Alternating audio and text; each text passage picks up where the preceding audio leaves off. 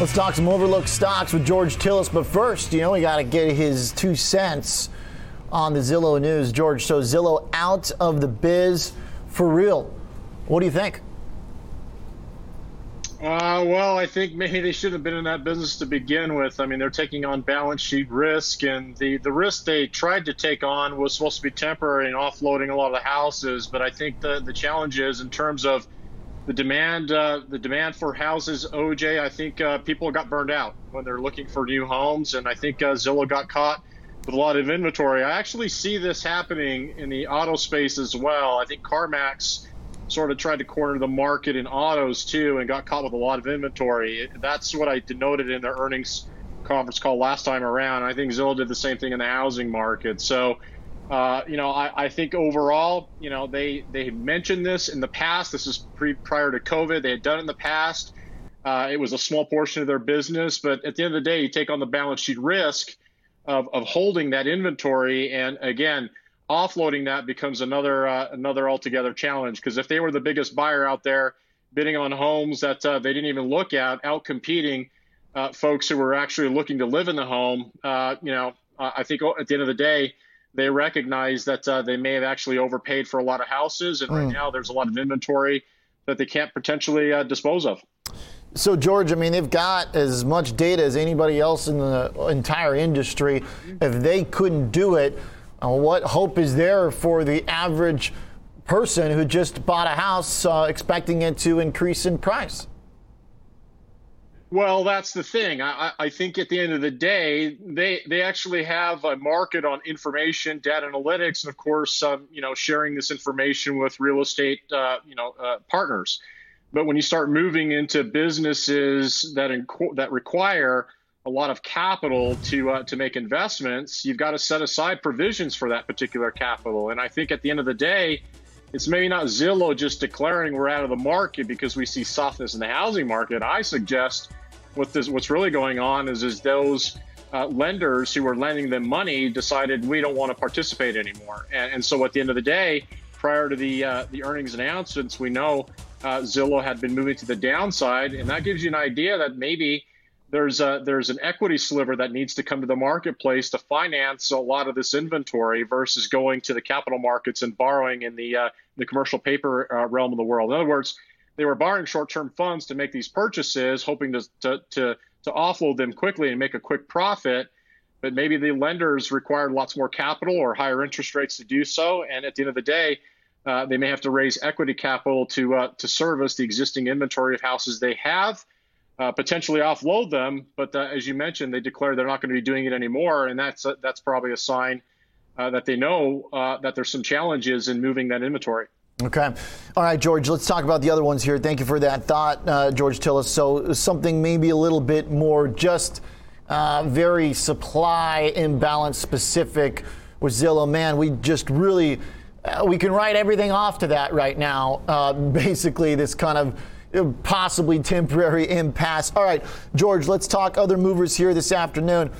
Match.com, I think, is always a good one to look at here as we see services and the online just take over during the COVID period. Match did great and held on as folks started going back out on in-person dates. I don't know, not me, but apparently it still works. $801 million revenue hits right in line with the estimate. EPS, maybe a problem here, though? I think so. And I forgot you're off the market, OJ. But yeah, it looks like their revenues came in slightly lower than expectations. It looks like, if I'm not mistaken, they beat on the EPS front. I could be wrong because I didn't actually see the number. The average revenue per user increased about 7.5% to $16.06. And again, that should be lower than the top line sales growth, which again, even on an adjusted basis here, missing that number slightly, is still about 26% increase to the upside. So look, I think at the end of the day, this was a COVID problem-based stock because subscriptions for online dating, including Match.com, Tinder, there's just too many names of holding companies or companies that are under the holding company umbrella of Match.com. Or Match Group, forgive me. That's right. That they have.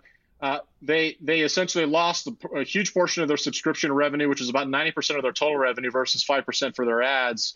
spun off from IAC, which still owns a significant portion of the company itself. But I think at the end of the day, there had been a lot of acquisitions the company made, perhaps at the wrong time when COVID caused some restrictions and fear of dating complete strangers, meeting them online. But at the end of the day, paid subscriptions really make a big difference for the company. But there is competition now, publicly traded, including companies like Bumble and Facebook. We got to remember Facebook is also a player in the dating scene as well. Of course. George, looking at how the stock has traded, I mean, it seems like this could be a pretty important report to see how they respond to this revenue outlook that is a little bit shy, because we did get an intraday record 2 weeks ago. But right now, the stock now is on pace for the second weekly decline here. Yep. If this comes under further pressure in the aftermarket. Yeah, there was a couple of weeks back, and that was associated with the downloads from the Google store based upon the number of downloads. I don't know where they rank. They're certainly in the top 50. When it comes down to Tinder, I think it's like top 3 or 4 when it comes down to the number of downloads. So it's a very popular app. In other words, they have 45 different, of course, name brands under the Match Group umbrella, but Tinder is the most popular one. And I think what happened in terms of that push to the upside a couple of weeks back was the fact that Google Play Store decided to cut the take rate. And so, in other words, they found that the apps were very profitable. Match.com apps or Match Group's apps were very profitable Google, and so they gave them a concession. And that was a partial reason why we saw that push to the upside in the company. But I think overall, not necessarily just the competition, but it's the aggregation of so many different, like I said, brands. Yep. And I think that aggregation has been expensive. And again, you're not necessarily seeing the manifestation of that expense that has occurred for multiple years. Okay. George, let's talk some T-Mobile here. Nice work, and I like the context there on what's happened recently in Match. The T-Mobile here is trading up to $118 in the aftermarket, closed at $115, and looking a heck of a lot better than most. Yeah. I don't know, maybe. I mean, the pullback here that has been pretty severe in all of the communication services and wireless businesses. But at least for T-Mobile, the level it's trading at, it reached in October of last year and is still elevated on its 3-year level.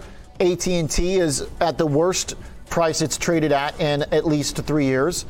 And then we've seen also Verizon, too, trading at below the range of its past, call it 3 years as well. So these 3 companies now, T-Mobile having bought Sprint OJ, which is now the 30% market share based company for telecom services. We have utilities now. That's what these 3 companies are. They're basically running an oligopoly. And so right now, looking at stable utilities and staples and telecom companies like these included, they're out of favor based upon the cyclicality of some of the other industry groups and sectors that are performing better. So I think that's one of the reasons why are the drivers for some underperformance in these telco companies in this last year-to-date basis. But looking at T-Mobile, this is why you don't want to jump the gun on the earnings, because initially everyone was reacting to the missed revenue number, which came in slightly lower than the expectations. I believe $19.62 billion versus $20.2 billion. So the top line sales were up 1.8% overall. But the metrics that everyone was focused on, and as an investor you should, is their net cash from operation as well as free cash flow and EBITDA margins. All of those look like they were positive. And what that all means is Wall Street cares about not necessarily the number of prepaid or postpaid subscribers, which are increasing in terms of their guidance between 5.1 and 5.3 million. Do the math, they have about 68 million postpaid subscribers right now, so that's less than 10%. Everyone wants to know how the acquisition synergies are going. What's the acquisition synergies are going on with the acquisition they made of oh gosh, I forget the name now, OJ. Yeah. That T-Mobile made recently. So. Yeah, Sprint T-Mobile. Thank you. Sprint. Yeah. Yep. So with Sprint, and that's what everyone's looking at. And I think if you look at the report, the operating cash flow came in ahead of expectations, and the guidance for that game was, again, at least at or better than expected. And that's why we're seeing the reversal after the initial sell-off. Okay. So some decent little, buying happening here.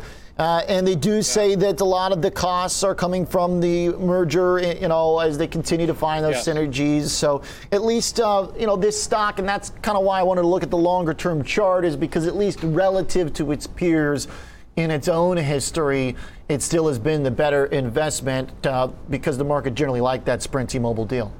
Yes, because there's more opportunities for margin expansion, cost cutting, and so forth. Might take another quarter, it looks like. Exactly. And you may end up seeing some outperformance in this company relative to its bigger peers for market share. But like I said, at the end of the day, in the long run, they'll probably all trade relatively similar together, unless, again, they start moving into different directions, either media, other forms of revenue. Okay. George, we were going to look at Paycom, but we're pretty much out of time. Give me your 40-second thought here on how this stock has just crushed everything in the HR, software, and employment space. But I don't know, that kind of missed, finally, the first slip-up from this stock, perhaps. Yeah, here's the thing. The company is extremely profitable, a little bit of a slip-up. I didn't actually see the numbers on this one, but look, Paycom has performed extremely well in the last year, up 52%. It competes with companies like ADP. Now, Paycom is basically the Workday of small and medium-sized businesses. So there's, again, two sort of markets, larger enterprises, small and medium-sized businesses. Paycom is one of the leaders and very profitable, by the way, in that space when it comes to talent acquisition, HR management, time and labor management, as well as payroll processing. So overall, top-line sales looks like close to 30%. Profitability last quarter was 22%. I didn't get a chance, like I said, to look at this quarter's numbers. But I think it was priced for some perfection, and maybe that's why we're seeing a little sell-off in the after hours. Yeah. But, we'll see how it performs in the morning. Analysts were all in agreement, 88 to 98 cents, pretty tight range for expectations there that they had, and obviously falling short by a long shot here this afternoon on the bottom line. So we'll be looking at that margin number and the profitability tomorrow morning. Thanks, George Tillis. Excellent work contributing here for us on the live earnings this afternoon. So, Jay. You got it, sir.